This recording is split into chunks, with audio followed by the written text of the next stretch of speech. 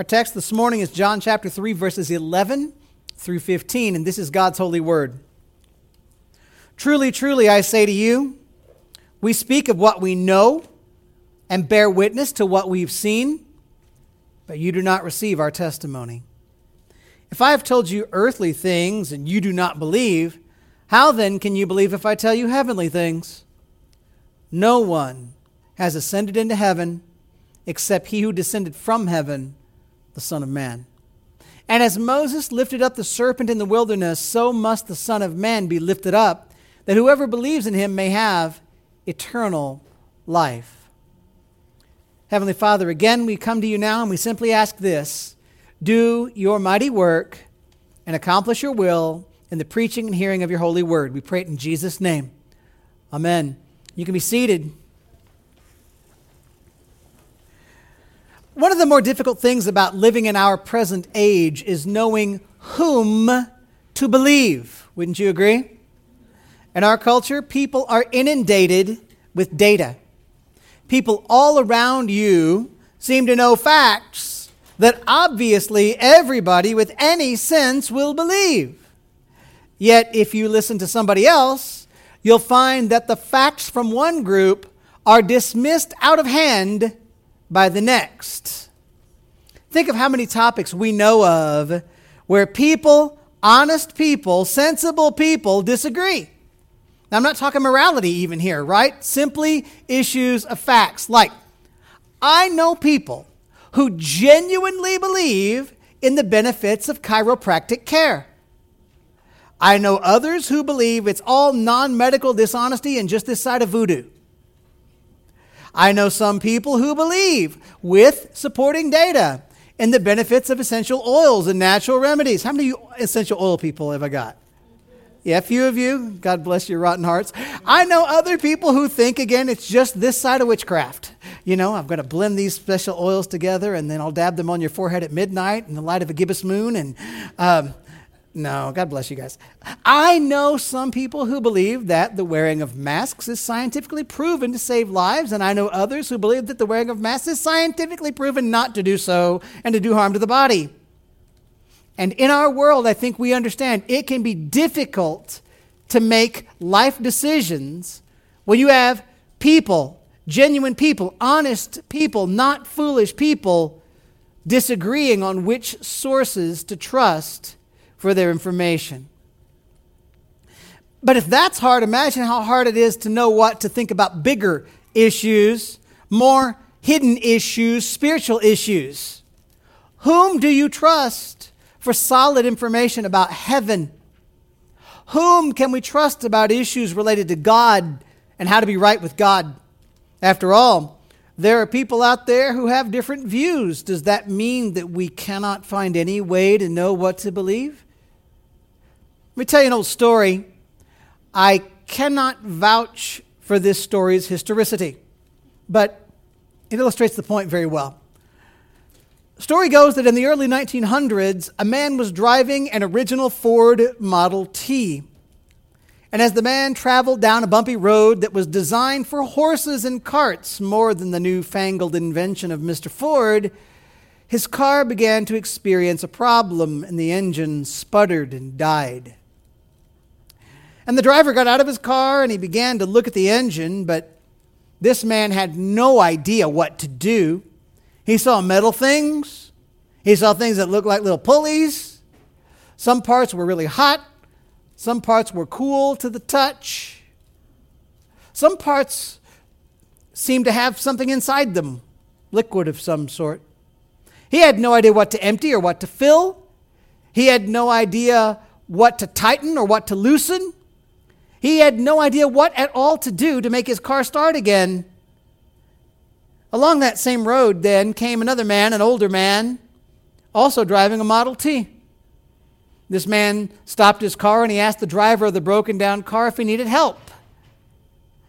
And the stranded driver happily, eagerly accepted help. Though he really wondered how could anybody possibly help with such a complicated contraption. Well, the older man, he took a look at the stalled automobile. He made a couple quick adjustments. And then he asked the younger driver to try to crank the engine, and the motor roared to life. That amazed the younger driver, you might imagine. And as the two men shook hands, the younger driver said to his new friend, "I can't thank you enough. I would have been stranded here were it not for your help." "No problem," said the older man. "I'm happy to help you." "How did you know how to fix one of these?" asked the younger man. "I was totally at a loss." "Simple," replied the Good Samaritan. "I'm the man who invented it." See, it was only then that the young driver realized that he had just met Henry Ford himself. That sounds like a pretty good help, doesn't it? It's one thing for you to be stranded and have to figure out your problem for yourself, but what a great thing it would be to have the one who designed the whole thing standing right there beside you, telling you what to do. Yes, I would say to you that determining whose facts to trust in our world can be hard. And I can imagine that for some folks, figuring out how to make it to heaven could be a very difficult thing. But imagine if the one who made heaven and earth was willing to talk to you and tell you what he knows. Imagine how helpful that would be. Well, in our study for today, we have the words of the one who came to earth from heaven to bring us salvation. And he's going to tell us to trust him. And he's going to tell us exactly what's required for us to be rescued by God. You know, last week we saw the beginning of a conversation between Jesus and a man named Nicodemus. Nicodemus was a popular Jewish teacher. He wanted to learn a little more about Jesus. And Jesus made it clear that Nicodemus didn't know half as much about God as Nicodemus thought he did. And Jesus then told Nicodemus, we heard this last week, that Nicodemus must in fact be born again, if he ever wanted to see the kingdom of God. Well, Nicodemus, as you might imagine, was confused. He didn't understand what Jesus meant. Then after a bit more conversation, Jesus helped Nicodemus to see that being born again, it's a spiritual thing. It's like a baby being born. It's like the blowing of the wind. New spiritual life comes to man from an outside force, the grace of Almighty God. And this new life involves God cleansing us from our sins and giving us his Spirit. I was thinking about that just this morning when we sang Rock of Ages. That beautiful, beautiful line where he says, "To be of sin, the double cure, cleanse me from its guilt and power." Yeah, that's good writing right there. So as we move forward with the words of the Savior here, we're going to stop hearing comments and questions from Nicodemus. Nicodemus closes his mouth. And with the double truly of verse 11, we get the beginning of one of the 7 discourses in this gospel. And in this section, Jesus is going to teach us about how to have eternal life. We're going to study it. And if you're writing notes, we'll find 2 key points. And along the way, we're going to look back at a powerful Old Testament event that depicts the gospel in great clarity. So point number 1 for you who are note takers, trust Jesus' words about salvation. Trust Jesus' words about salvation. That's verses 11 through 13. Jesus says, "Truly, truly, I say to you, we speak of what we know and bear witness to what we have seen, but you do not receive our testimony. If I've told you earthly things and you do not believe, how can you believe if I tell you heavenly things? No one has ascended into heaven except he who descended from heaven, the Son of Man." You know, John's the only gospel writer who records Jesus using the double truly, truly, truly. When you read it, you better understand that Jesus is about to tell you something important. And here, Jesus is about to say something of great importance as to why he is the person to trust regarding the things of heaven. Now, before we get to Jesus' point, though, think back or even look back at the beginning of this conversation. Do you remember when Nicodemus came to Jesus back up in verse 1 and 2? In verse 2, Nicodemus says, Rabbi, we know that you are a teacher come from God. And he emphasizes the we. Nicodemus is not speaking alone. He's speaking for a group. Here, Jesus responds with a we of his own. Jesus said, hey, we speak of what we actually know. What's Jesus getting at? Jesus is saying, y'all, Nicodemus, the Jews, you think you know, but we, Jesus, maybe the prophets included, certainly the Father and the Son and the Holy Spirit, we tell you what we actually know. So here's the question. How does Jesus know what Nicodemus doesn't know? Well, Nicodemus talks about things he's only read about. Jesus is telling Nicodemus about something he has seen and experienced. Jesus has first-hand knowledge of the plan of God. Jesus has first-hand knowledge of heaven. After all, Jesus is God the Son. Jesus came to earth from heaven. Jesus, he's not giving Nicodemus his best guess as to how things might be. Jesus knows from personal knowledge that's far beyond anything Nicodemus could ever imagine. Y'all, this is better than having Henry Ford fix your Model T. This is God telling you about God's ways and about God's heaven. Unfortunately, Nicodemus and his friends don't believe what Jesus has told them. Even though Jesus has been bringing direct truth from God, Nicodemus has thus far not been able to accept it. Verse 12, Jesus says, I've told you earthly things. You know what, guys? This stuff about being born again, this is the simple stuff.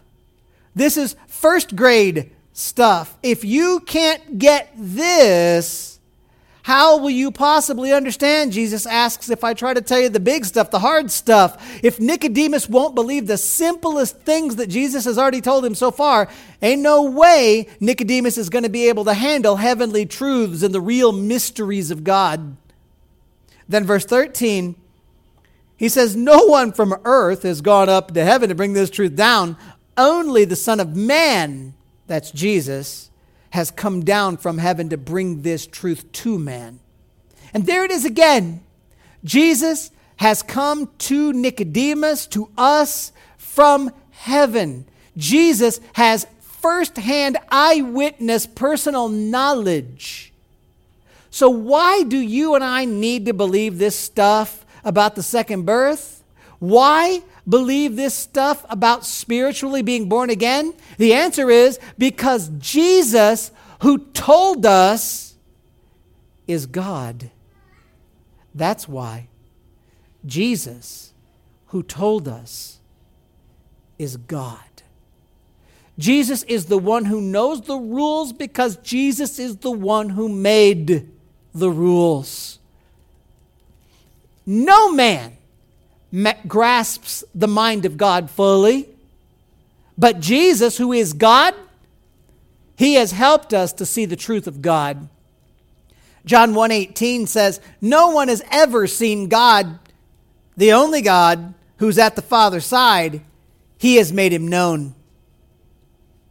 And all along in this gospel, John has been trying to tell you and me, Jesus is God come to earth. And because of his identity, Jesus knows more than you or me about God to an infinite degree. Now, on the other hand, the view of mankind falls tragically short.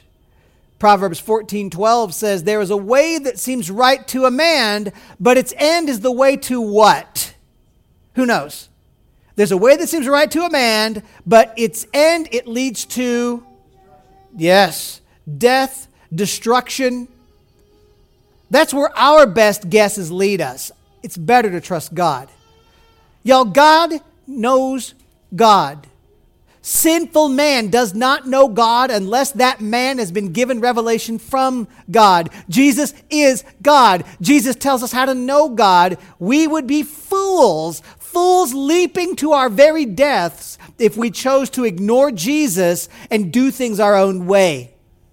So friends, this is not a debatable, supposed fact being spun by the modern news media. This is reality I'm giving you. Jesus is God who tells you how to know God, and your best bet is to listen to him and trust Jesus' words about salvation. And the beautiful thing here is, if you'll believe Jesus about the simple stuff, if you'll believe him about salvation, the hint is, he's going to help you then to get to know God more and more deeply. As you walk with Jesus, as you believe Jesus, as you study his word in Scripture, you will be able to understand glorious heavenly things too. So, I think we see that we should trust Jesus' words, and why. The question is, what does he next tell us about salvation? Interestingly, he's going to teach us about salvation by comparing himself to an Old Testament event involving a snake on a pole. So point number 2, believe in Jesus for salvation. Believe in Jesus for salvation. Trust Jesus' words about salvation. Believe in Jesus for salvation. Verse 14 and 15 says, "And as Moses lifted up the serpent in the wilderness, so must the Son of Man be lifted up, that whoever believes in him may have eternal life." So here we start looking at the section, and it's important to remember Jesus is speaking to a well-educated Jewish teacher. Nicodemus could have had the entire Old Testament memorized. So we should not be surprised at all that Jesus would make an allusion to an Old Testament passage. Last week, Jesus talked to Nicodemus. He told Nicodemus, you got to be born again to see the kingdom of God. And Jesus made a subtle allusion, because when Jesus says, hey, you know what the new birth is? It is a birth of water and the Spirit.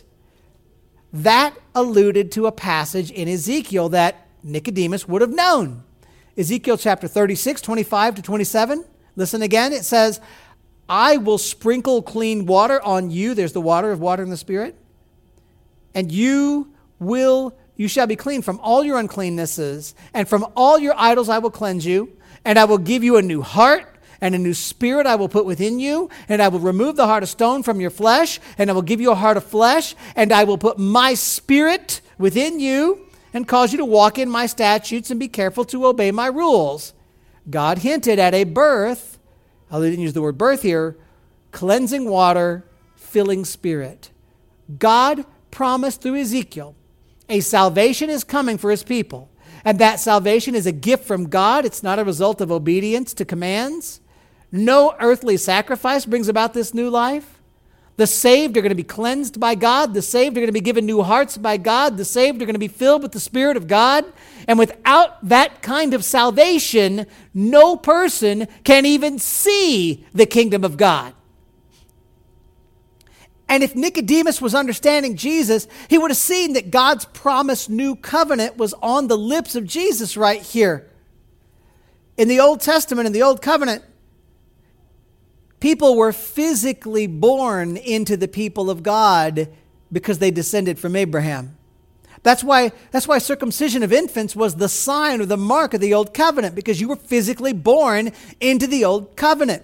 Didn't even matter if the child was ready to believe. Had nothing to do with that. Entry into the covenant in the Old Testament was a physical birth.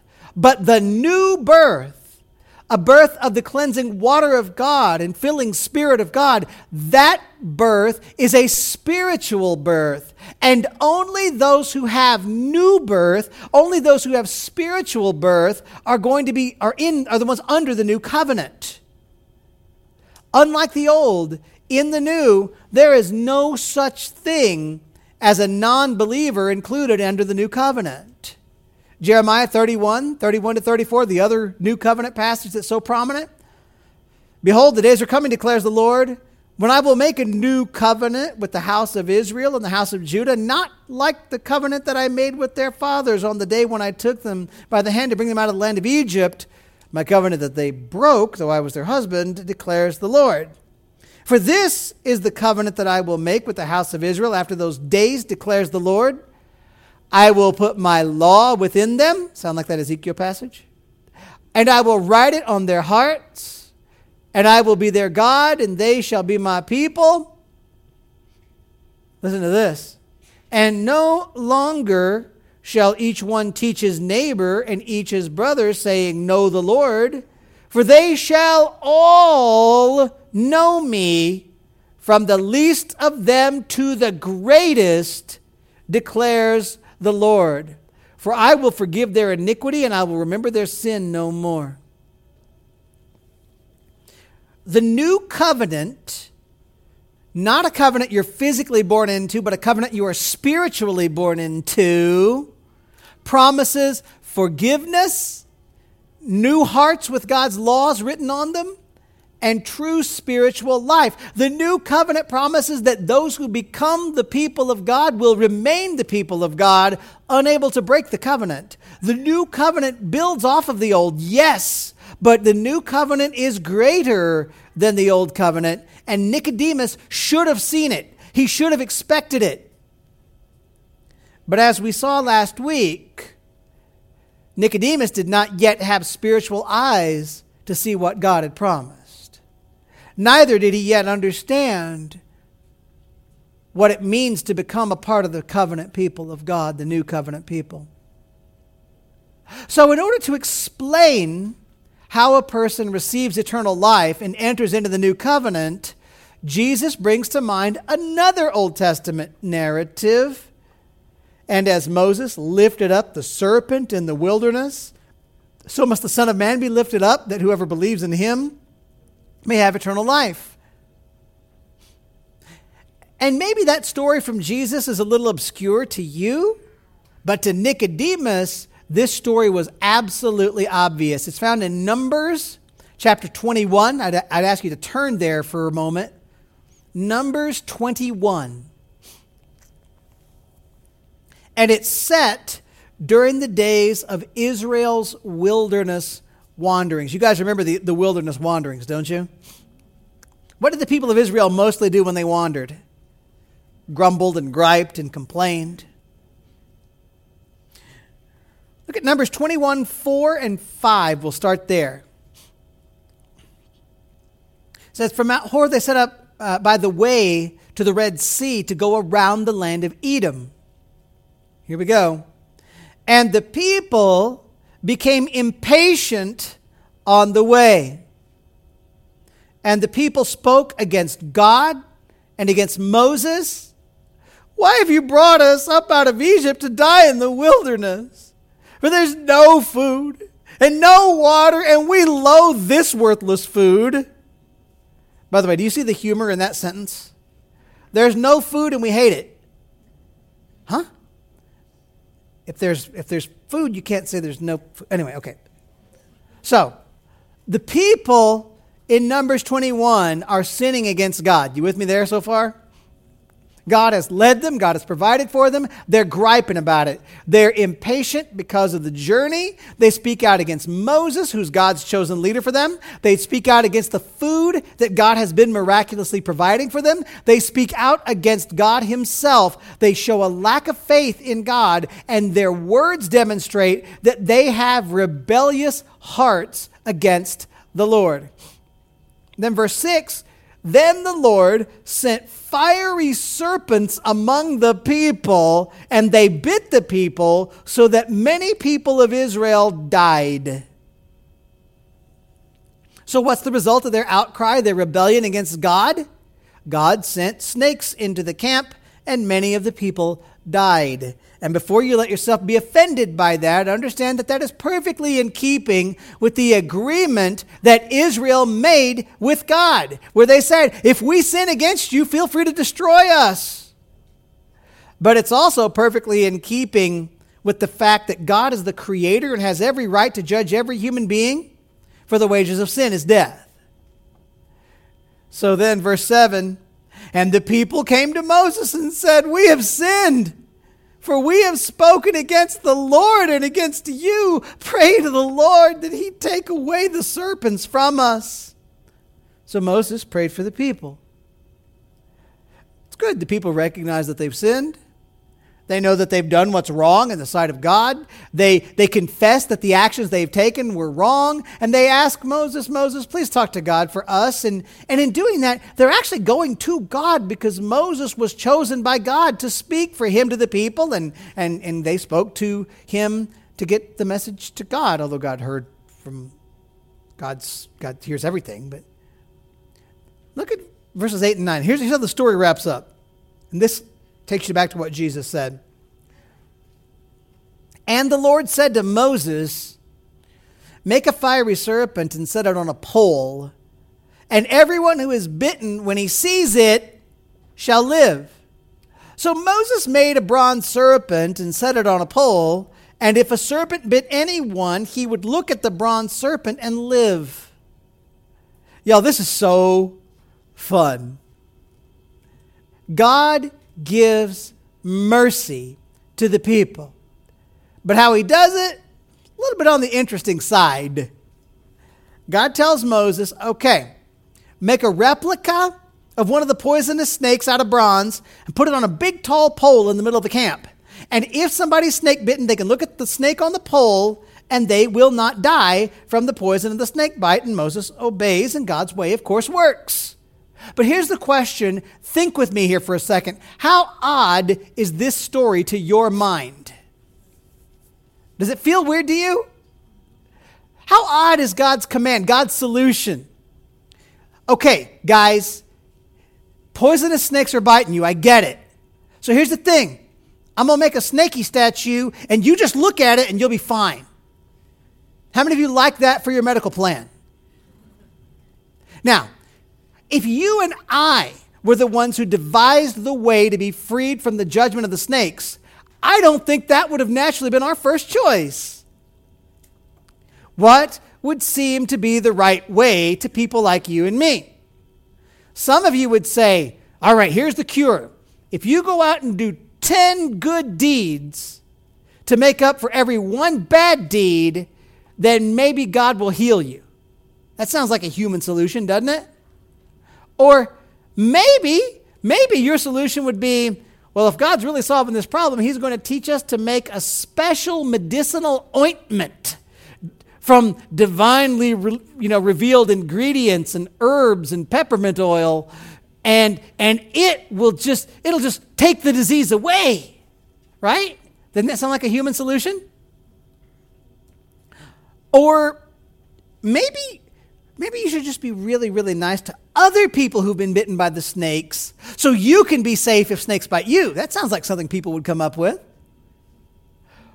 Or, honestly, first of all, if it is the era before the 12-gauge shotgun has been invented, because that's my solution to a lot of snake problems, maybe you need to put on some big old thick sole shoes and just go through the camp stomping snake heads. That's a human solution, isn't it? Or some people would say, make a sacrifice to the snake on the pole. See, those are all human mindset sort of solutions. And those fit the mindsets of every world religion that exists other than biblical faith. But not one of the things I just listed was God's plan. The last thing that you expect is that a look toward a snake on a pole could save you from the poison of a snake. That doesn't require enough effort in our minds. It doesn't seem to physically address the problem enough, but that was God's given solution. So here's the question. What did it require to be healed? One thing, faith. It was God's grace coming through faith in God that healed the people. It was not the metal snake on a pole. It did nothing.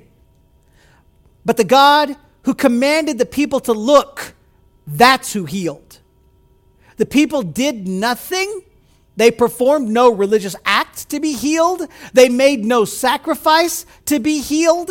They performed no act of community service to be healed. They simply trusted God enough to look at the snake, and God healed them. People struggle to think God would do something amazing like that without us doing something to earn it. People start saying, "Oh, you gotta earn things from God. You don't just get them given to you." Other people think that the outward symbols, the religious rituals, and the relics, those earn you favor with God. You guys know, don't you, that several centuries after Moses, during the reign of King Hezekiah, we find out that the people of Israel, they forgot that it was faith in God that healed them from the snake bites.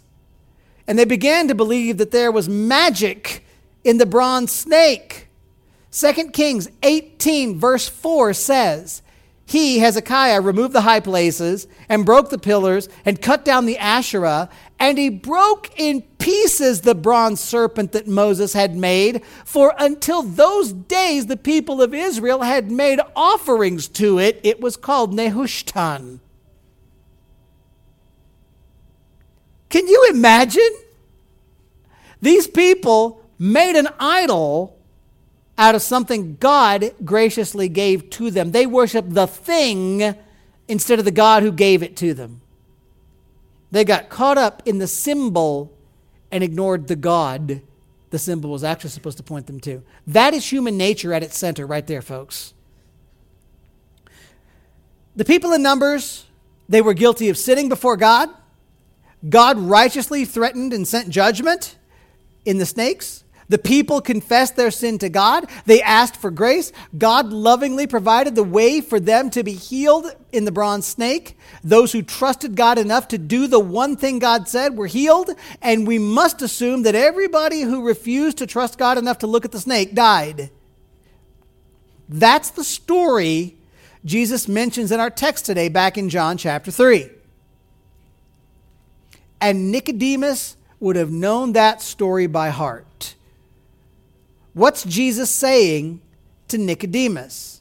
How are we to be born again? How are we to get into God's kingdom? John 3:14 and 15. "And as Moses lifted up the serpent in the wilderness, so must the Son of Man be lifted up, that whoever believes in him may have eternal life." Jesus said the Son of Man must be lifted up. Well, who's the Son of Man? That's the person Jesus said came down from heaven with the truth about getting into God's kingdom back in verse 13. And we know this is Jesus. This is one of Jesus' favorite things to call himself. Jesus said the Son of Man must be lifted up. That's a common phrase used to refer to being crucified. How do I know? John 12:32 and 34. Jesus says, "And I, when I am lifted up from the earth, will draw all people to myself." He said this to show by what kind of death he was going to die. So the crowd answered him, "We've heard from the law that the Christ remains forever. How then can you say that the Son of Man must be lifted up?" Who is the Son of Man? Even the people knew that lifted up means crucified. As Moses, Jesus said, put a bronze serpent on the pole, so Jesus will be lifted up. Jesus will be crucified, and this will be so that whoever believes in Jesus will have eternal life. People looked at the bronze serpent, and they were healed from a physical danger. Faith brought physical healing. In Jesus, people may look in faith and receive spiritual healing. You know, Jesus has already used in his conversation with Nicodemus, twice he has used earthly things to indicate spiritual realities. He used birth, he used wind, those both to explain God's work in giving us spiritual life. Here, he uses Moses and the snake. It's a physical illustration of a spiritual reality. Here's a question for you. Would Nicodemus have had anything else from the Old Testament to know that forgiveness of sins comes by faith? You bet he would. Genesis 15:6, "And he believed the Lord, and he counted it to him as righteousness." Nicodemus, if his spiritual eyes were opened by God, could have seen clearly from the Old Testament that Abram was saved by grace through faith, not through religious action. Abram's religious actions came after he was forgiven, not before. So what's the bottom line here? You and I are like the people in the desert. I guess technically we are people in the desert. You and I, every one of us, has sinned before a perfect and holy God. You and I are rightly under the wrath of God and the judgment of God because we've sinned against God. This is true of every human being. And if we're left to ourselves, we will die like the people who were snake bitten. Except our death will be eternal spiritual death for our sin against a holy God. We deserve death, but as in the desert, God has lovingly provided a way for us to be healed. And it's not about physical healing of snake bites. It's about spiritual healing and rescue from the wrath of God. And the way for you and me to be made right with God is through God's only Son, Jesus Christ. Jesus was lifted up. He died on a cross, and he paid the penalty on that cross for every single sin God will ever forgive. And this is the major point. If you want to be forgiven by God, if you want to be in God's kingdom, you must look to Jesus in faith. Jesus said you must be born again. How do you know if you've been born again? You know it by whether or not you can put your faith in Jesus for the eternal salvation of your soul. The people in the desert, they just looked at the snake. They were healed. They could do nothing more. All you can do is look to Jesus and trust in him. You cannot make yourself right with God by any other way. Are you willing to give up any other thoughts of being good enough to get into heaven? Are you willing to give up any other thoughts of earning God's favor? Are you willing to give up all other religions and all false gods? Are you willing to stop trying to be the boss in control of your own life? Are you willing to settle on Jesus and Jesus alone for your soul's salvation? That's what God commands. And if you can rest your soul in Jesus' care, trusting in his death on the cross as enough to save you eternally, trusting in his rising from the grave to save you eternally, then you have been born again. And being born again will always work itself out in your life as a life marked with a desire to love and obey Jesus. So yes, believe Jesus' words about salvation. Believe in Jesus for salvation. And when you know Jesus, praise him and him alone for your salvation.